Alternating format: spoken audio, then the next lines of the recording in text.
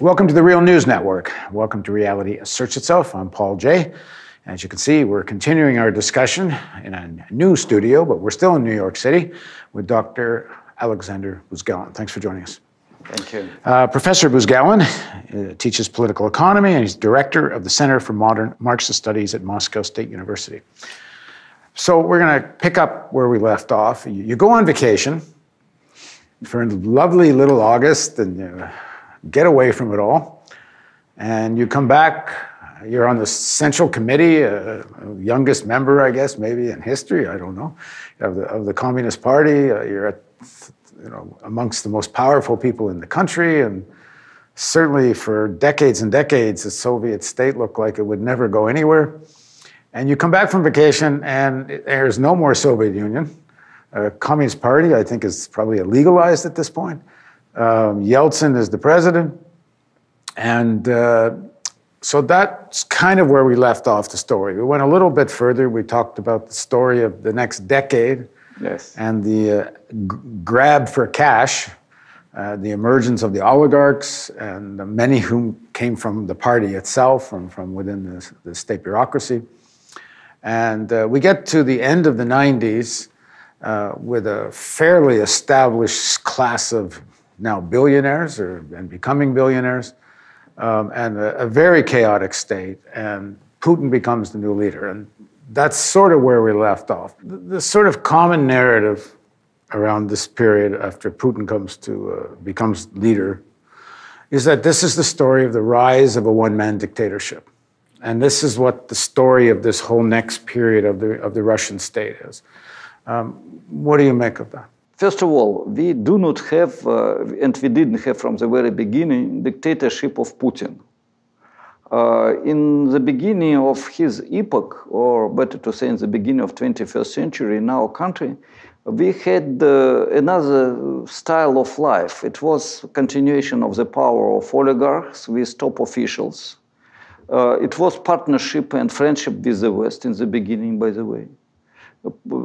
Partnership with NATO, partnership with the United States. Even later, Putin was main advocate for joining to WTO. In Russia, we had very big opposition. World Trade Organization. Yeah, World Trade Organization. Majority of Russian, even business people didn't, majority not as far as money is concerned, but as far as number of businessmen is concerned. So majority even of business people were against joining to WTO, to World Trade Organization. So Putin advocated more of an integration with the Western capitalism. So he became Putin, let's say in modern sense of this word, only after crisis 2007, 2009.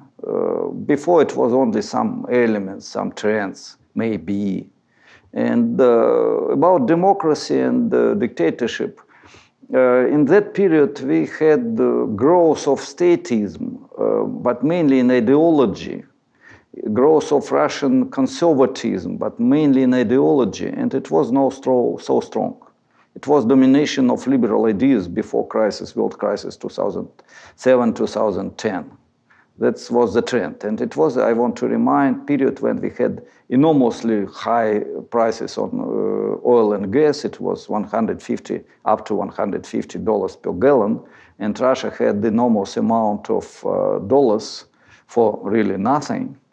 It led to the enormous enrichment of oligarchs, but also some resources came to workers in budget sector, education, healthcare, to bureaucracy. It was enormous growth of bureaucracy, and a little bit for ordinary workers and peasants. And we talked earlier in the previous segment about even most of the oligarchs, as in medieval times, realized there needed to be a king because the competition between the oligarchs would threaten the systems of the oligarchs. Yeah, it's true. And they needed a state to play that kind of role. But in terms of Putin and the role of that state, there's their perception again in the West that it kind of gets used in a way that enhances Putin's power in the sense that he can favor these oligarchs and disfavor those. And in a sense, the state becomes more important than the oligarchs. It's true and not true. If any oligarch, any billionaire, and in Russia we have hundreds, more than 100 owners of more than $1 billion. And more than 100 billionaires. Yeah.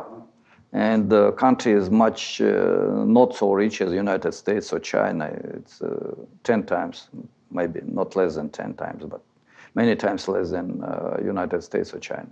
So if any from these oligarchs will decide to attack rules of the game, or personally president and his team, he will be in prison, or he must immigrate and so on. Yeah, but it doesn't mean that state became more important than class of oligarchs and top bureaucrats. First of all, it is not even class; it is strata inside class of bourgeoisie. We have very diversified class of bourgeoisie, very different types of bourgeoisie. And inside ruling strata, new nomenclatura, it's name of which Vasilinsky used for Soviet bureaucrats. And now it's very similar.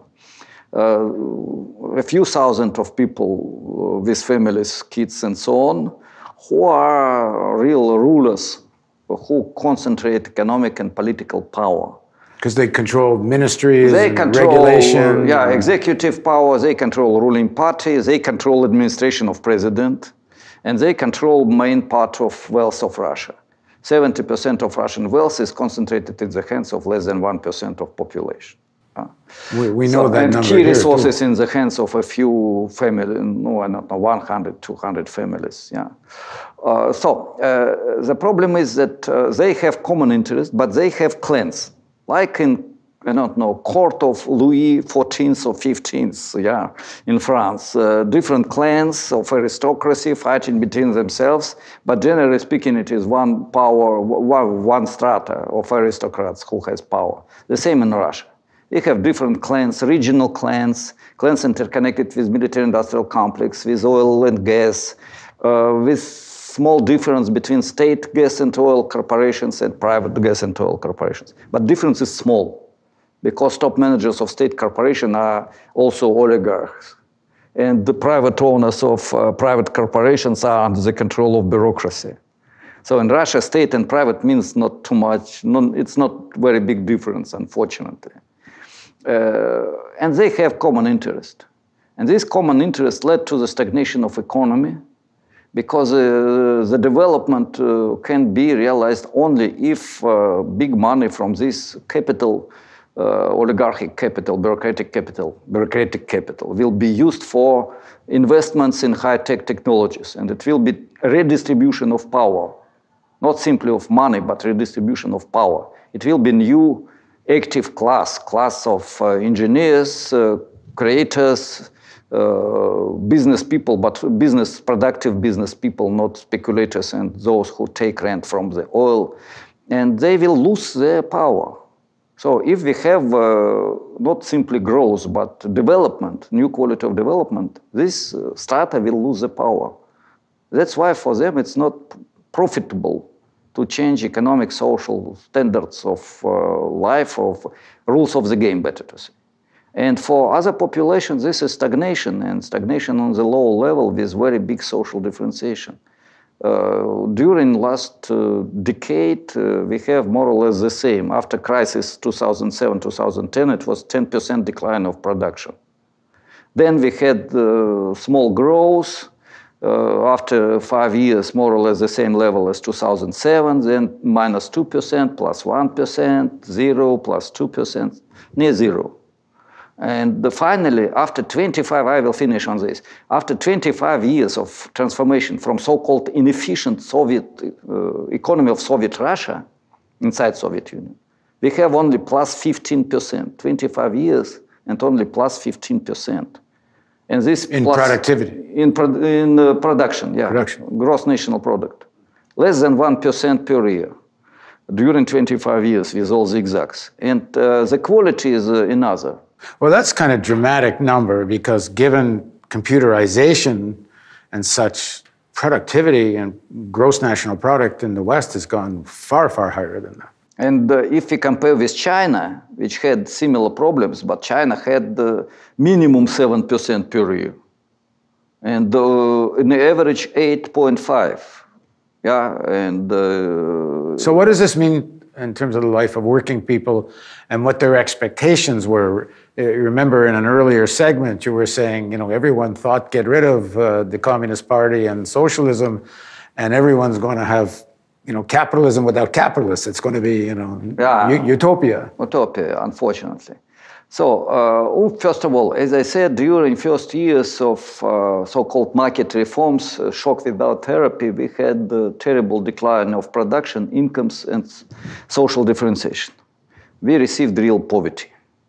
And before it was impossible. And poverty for not only lazy people, liberal dogma, but intelligentsia became extremely poor, workers became extremely poor. After this, high prices on oil, life became little better, but what we have now, let's move to modern situation. As I said, 20 million people from 150, little less in Russia, are living under the poverty level. And poverty level is 10,000 rubles. 10,000 rubles is 160... Say that stat again. 10,000 rubles is poverty level. And how many people below We have 20 million people who has less than 10,000 rubles. At this time? At this time. And this is continuation. Before was sometimes little less, sometimes little worse, but more or less the same. What is 10,000 rubles? It is $160 per month. Of course, purchasing power of dollar is higher, but if you want to buy normal equipment, you will pay even more than in the United States. If you want to buy bread, it will be little less. So that's why it is poverty. Wage of majority of Russians, working Russians, is less than 30,000 rubles per month. This is $500. This is not poverty, but still country is rich with oil. Majority of people earning that wage. 50% has less than $500 per month. And in the same time, we have one of the best, second or third place as far as number of billionaires is concerned. And billions not of rubles, but billions of dollars. And they are buying football teams, palaces, 230 meters long yachts, and so on, in the country with such situation.